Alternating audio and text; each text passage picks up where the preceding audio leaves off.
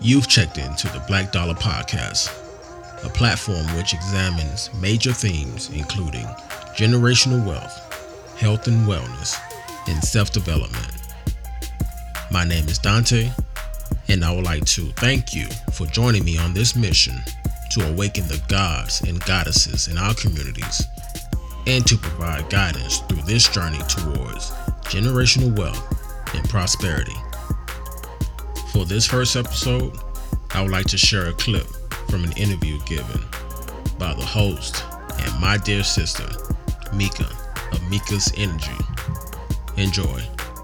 Hey everybody, this is another episode of Mika's Energy. And here today with me I have Terrence, who will be speaking to you all from the standpoint of view of a well-educated entrepreneur who's also a black man. A black king. Thank you. My pleasure, brother. How you doing today? Doing great yourself? I'm doing just peachy keen with everything that's going on in the world today. It's crazy, right? It's just sick.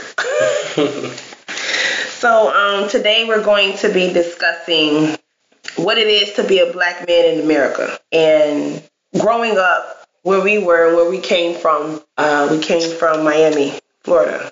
And growing up there, we didn't always have the things that everyone else had. Sometimes there were struggles, sometimes there were hard times and bad times, but in the end, we actually were able to come out of it as fighters. And we were actually able to make something of ourselves and for our families. And, I wanted you to more so touch bases on it with being who you are, who you were, who you became, and how is it growing up in America as being a black male? Sure. Thanks, Mika. By the way, my name is Terrence. I am an entrepreneur. I'm also the CEO of the Executive Group. We primarily focus on estate and trust law. But yeah, so growing up in Miami, just like any other inner city childhood story, drugs, music, partying, educated myself, and I really took my time to determine what path I wanted to take. Mm-hmm. Have you ever personally experienced anything in regards to what's taking place right now? Racism has always been around. It's been around way before we even got here. But I wanted to know, have you ever personally experienced anything of the sort before in your life, whether if it be physical, verbal, anything? Well, I can account for maybe 2 instances, but they were very subtle. Mm-hmm. It wasn't like no nigger or nothing like that, but I've been called a boy before, and I was up in Warner Robins, and almost immediately I, reacted like, "What you call me?" Yeah. And the gentleman froze and he kept walking. Another time was during my traveling journey. I drove up to a lodge, to a free and accepted Masons lodge. Mm-hmm. Bunch of white guys out front, and I vowed to myself not to worry about skin color or any of that stuff. So walked up, said, "Hey, I would like to join this fraternity." And the older guy, it was expected. He said, "Well, you got the wrong lodge. Your lodge is on the other side." And other side? I was taken back. Yeah, he was referencing the Prince Hall Lodge. Wow. But yeah, I pulled away. Well, I went ahead and pulled off and, kept going. Needless to say, I'm part of the Blue Lodge fraternity. Uh-huh. And, just one bad apple. That's all. But yeah, that's it. One bad apple doesn't spoil anything, right? Right. I've never actually, being a black woman in America, I have yet to experience anything in regards to racism. I would say to my face. Now, as far as me applying to any jobs or anything like that, who knows? But I've actually never experienced anything in my face. And I think that if I were to experience anything on a face-to-face level, like one-on-one, I would more so be blown away than actually give a reaction, and my reaction wouldn't be to pop off, or my reaction wouldn't be to just like be what they think I am. So, I mean, but you do believe that racism exists? Almost definitely. Okay. It's out there. I just never, I just never experienced it. I just never experienced it for myself. Personally, I never experienced it as of yet, because I know for a fact it is there. I just never experienced it yet. So with everything that's going on and all the things that we've been through, how is it that you took the path that you did versus young men that were your age and young men that you found yourself being cool with when you were younger? Like, how is it that you all ended up taking different paths? And what is it that your path gave you that their path didn't? I mean, that's a good question, but to think about it, I think it started back when I was at birth. I'm assuming. Mm-hmm. I have two older brothers. They're about 8 and 9 years older than me. Mm-hmm. By the time I was able to walk, I was outside playing with their friends. So my peers were always older than me. Mm-hmm. And I had this concept that if I couldn't keep up, if I can't keep up, I'll get left behind. Mm-hmm. So upon me growing through that mentality and figuring out, okay, well, these are my strengths, these are my weaknesses. I want to use these to the best of my ability, and this is how I'm going to go through life. Upon us leaving the inner city and moving up to the suburbs, I met a group of friends, and they were all homebodies. Mm-hmm. And I was a Liberty City kid who hung out at 10, 11 o'clock at night with teenagers, and my mom was up at home sleeping or whatever she did, but I always had that drive to just do things on my own and take care of myself. Basically, you led your own path and you followed behind the guidance that you had in regards to the entrepreneurship, because it was always there. It wasn't anything that just came about, correct? Well, actually, those older kids, they didn't want to, you know how that is. They don't want to hang with shorty. Right. So I had to kind of like, hey, I'm going to force myself into this situation. Right. So I had to do it on my own. I had to push myself forward without the help or without someone saying, okay, I'm going to do it with you. Or, let's do it. Let me show you how to do it. No, it was like, I'm right here, and in some cases, I'm up early, waking up my older brother's friends, and we're hanging out without my big brothers being around. So I just, did my own thing. That's really dope. In regards to your business and what you do, what is it that you will find yourself loving to do most? Like, what's your niche? Like, what's your thing? I'm a huge scholar. Mm-hmm. So I know that majority of our struggles, the black community, comes from lack of education. Mm-hmm. So I make it my duty to educate the individual before I actually provide them with the services that we offer. Mm-hmm. Let it be estate trust, family trust, accounting, taxes, any of that. I would rather give them the information for them to read over rather than me just providing them with the tools and then they just go out and do whatever. It's very reckless of me, being that my name is on the line and my company's name is on the line, and also their family's life's on the line and assets on the line. So I'd rather just teach them the information rather than sell them something. I think that that's a very good concept, because there's many people that will hire someone to do something for them and they not have an ounce of an inclination of whatever it is that they're asking for. Like, instead of, actually going out and getting someone to do this, and that for you, why not take what they're giving you and try and educate yourself first, that you can be on at least within like the same level frame of whatever help that you're actually going out to get. I think that's a very good concept. Well, I mean, in the trust field or in private education, anything dealing with the private. When I reference public and private, we're talking public education, public funding, public housing, public assistance. Mm-hmm. Is it, let it be whatever comes from the state or any government entity. What we're teaching is private education, private literacy, private everything, private growth, just everything that we're doing here in the private, it's all the primary sources from within. It's not nothing that no government entity could create and then put in you. What you have, your will, your desire to learn, is all within you, and that's your private property, and no one can take that from you. So once you understand that concept, then we can strategize, come up with a plan to build your family's legacy, and it's nothing that no one else could take from you. With that being said, generational wealth, how important is it as a black man? I had to emphasize on that. How important is it as a black king to have or to start building generational wealth? It's very important. It's very important. Rest in peace, George Floyd. But let's use that situation as an example.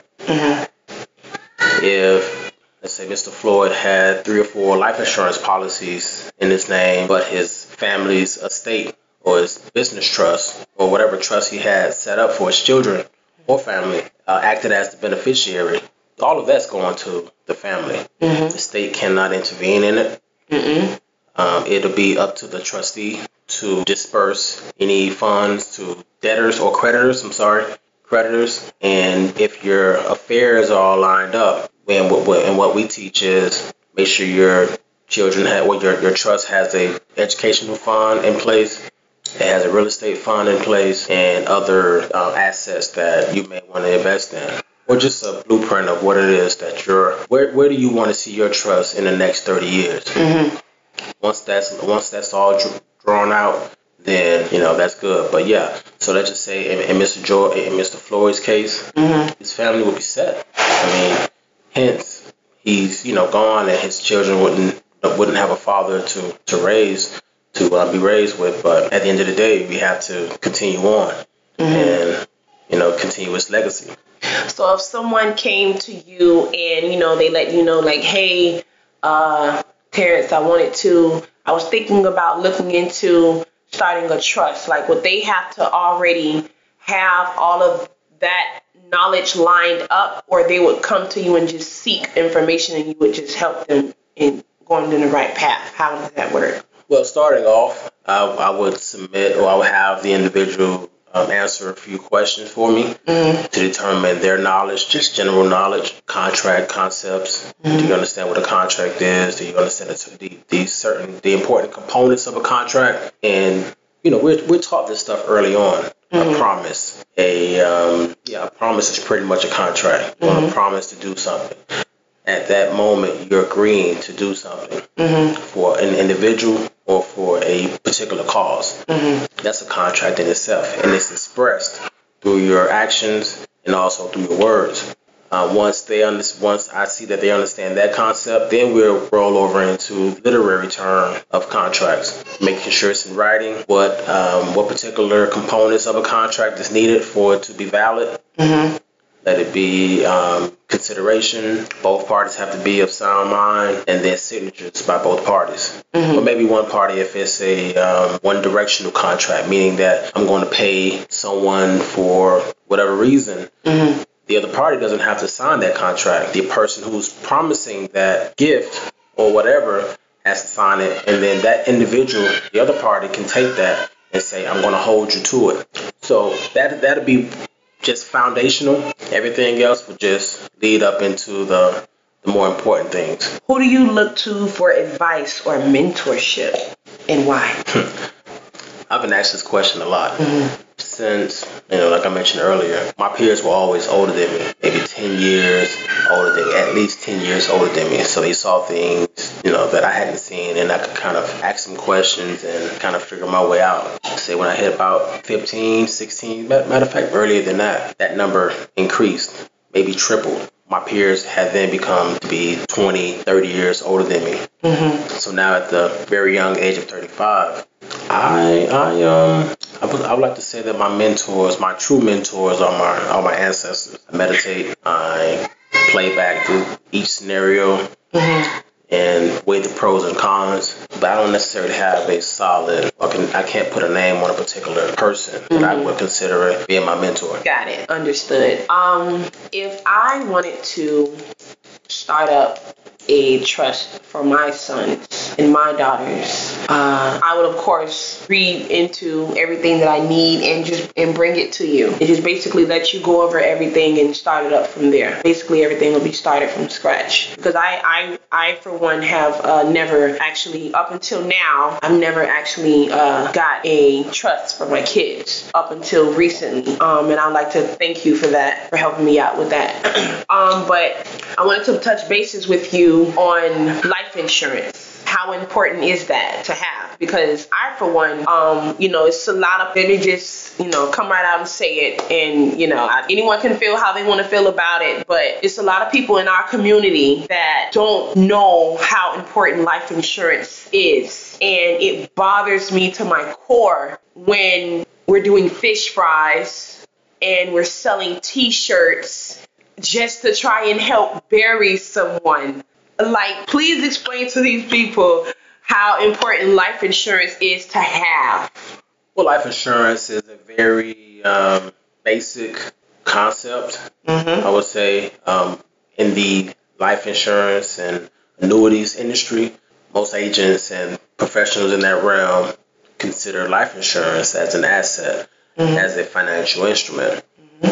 Anyone could start up a life insurance policy, let it be whole life, term, whatever. But in the Black community, I would say life insurance should be the first thing we should consider investing in. Yes. Next to real estate. Yes. It costs very little, and let's say we keep the policy going for as long as, whatever, 100 years. If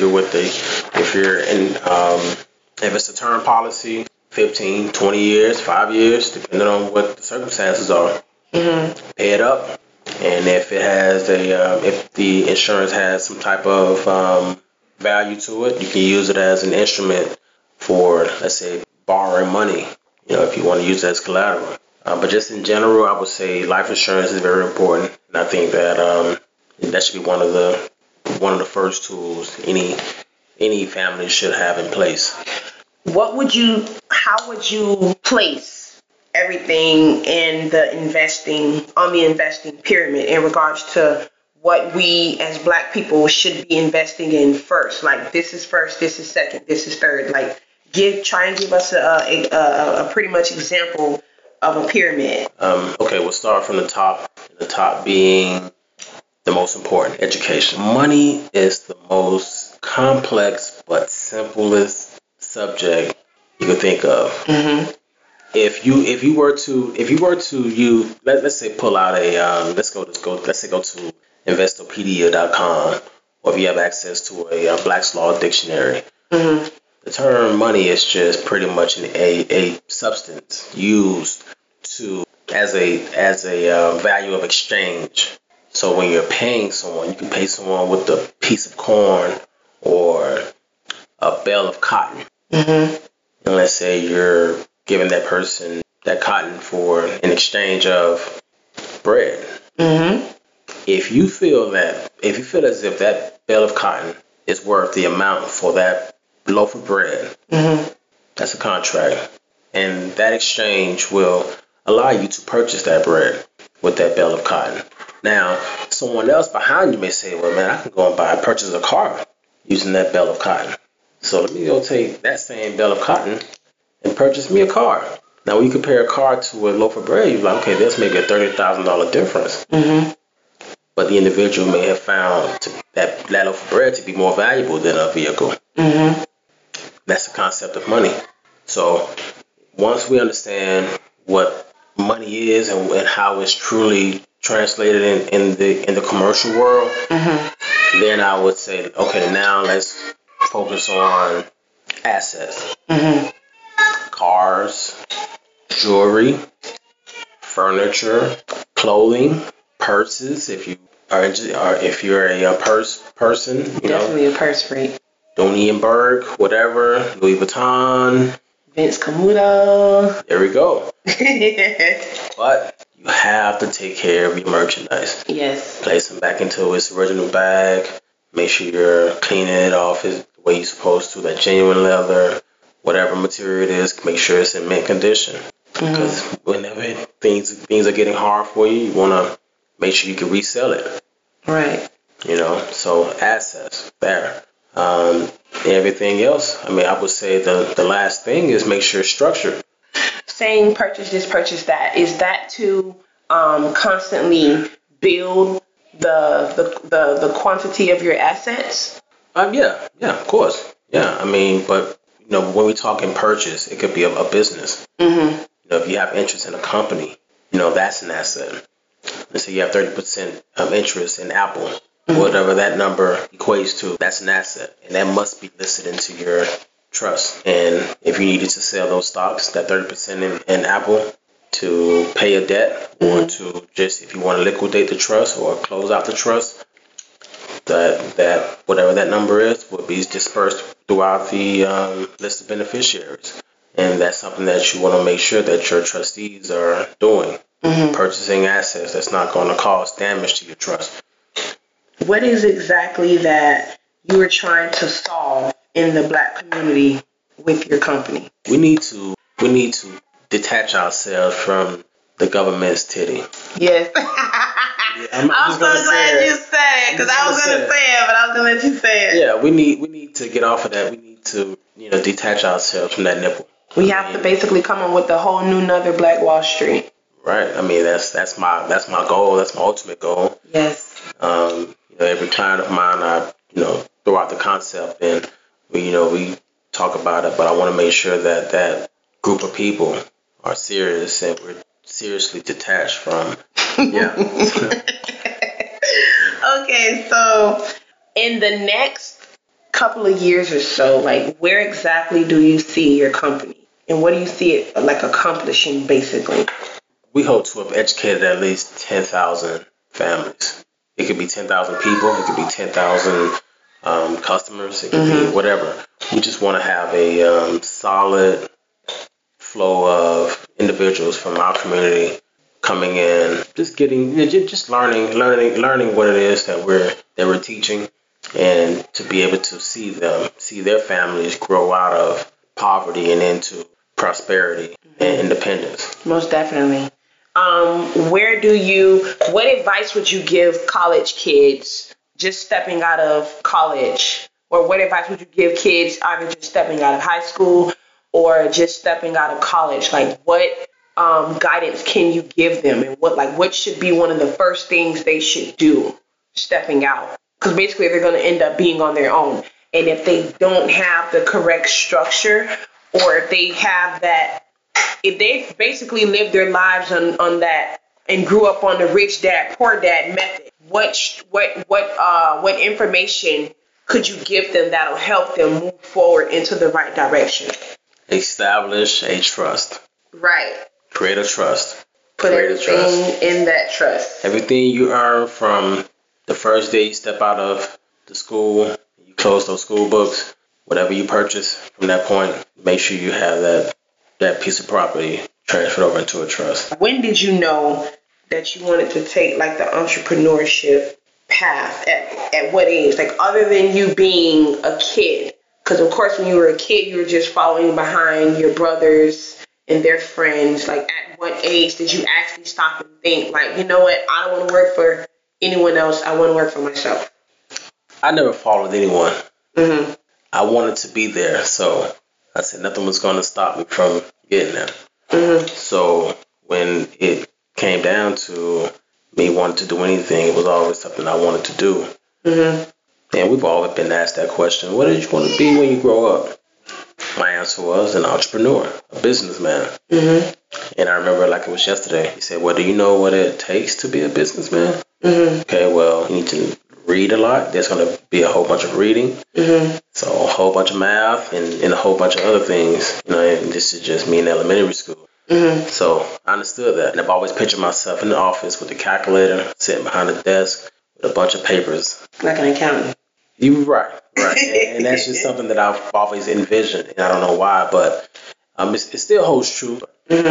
yeah, that's when I realized I wanted to do my own thing. Everything else from that point was just, levels. I'd be just putting myself into something to learn that system and move up to the next. Learn that system, move on to the next, and it shows my work. Okay. Do you think black queens should uplift black kings even more than they already do? Yes. But my initial, idea behind that term black is just pretty much us of the copper skin tone. But I believe that if you understand the importance of a legacy and the importance of trust and, family, you deserve, the abundance of what it is that we hardworking men provide, us kings provide. But yes, if I could help uplift our black people, I would say yes, most definitely. But it takes growth on both sides. We need to make sure we're providing the energy, the affection that our black queens are desiring, and in return, they'll give us what we want, which is trust and peace of mind. I agree. I totally agree. So more so than anything, you feel that this is the way that we as a people this is the direction that we should be heading in. And if we have not already tapped into going into private, we should most definitely get there as soon as possible. Well, I think there's something going on right now with this Black Lives Matter movement. Be on there. Right. I mean, it's just a 21st century civil rights act that's just going to most likely be signed. They're already working on the police and all that stuff. But I was expressing this with one of my Facebook friends. Racism is not a skin color thing.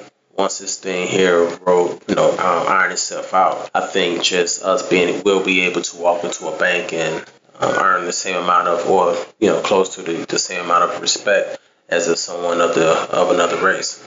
So most definitely having our stuff in order, having our things in order, realizing that we need to educate ourselves and we're not going to be spoon-fed anything is definitely the best direction to go in. Not sure I answered your question. No, you actually did. You did. More so than anything, I would love to thank you for coming on to my show. Like I said before, this is BLM is a very touchy situation all within itself. It takes you outside of the realm of just being black. It's a spiritual thing. That's something else. It's part of also your spiritual development. We have to mature as well as adults. We need to, just grow through, because violence and stress also stunts our maturity.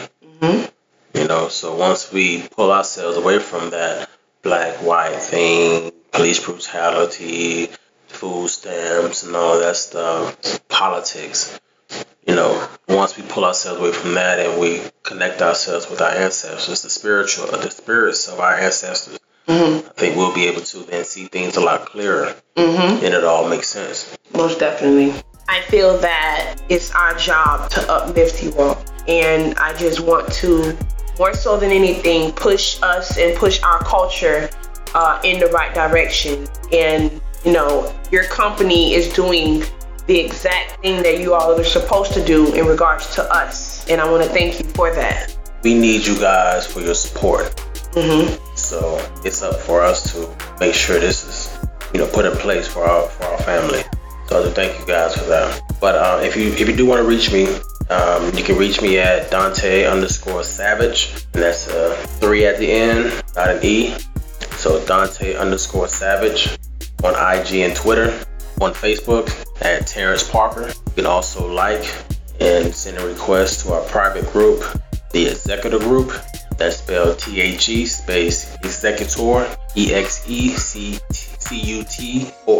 Ladies and gentlemen, again, I would like to thank Mr. Parker for coming onto the show. This has been another episode of Mika's Energy.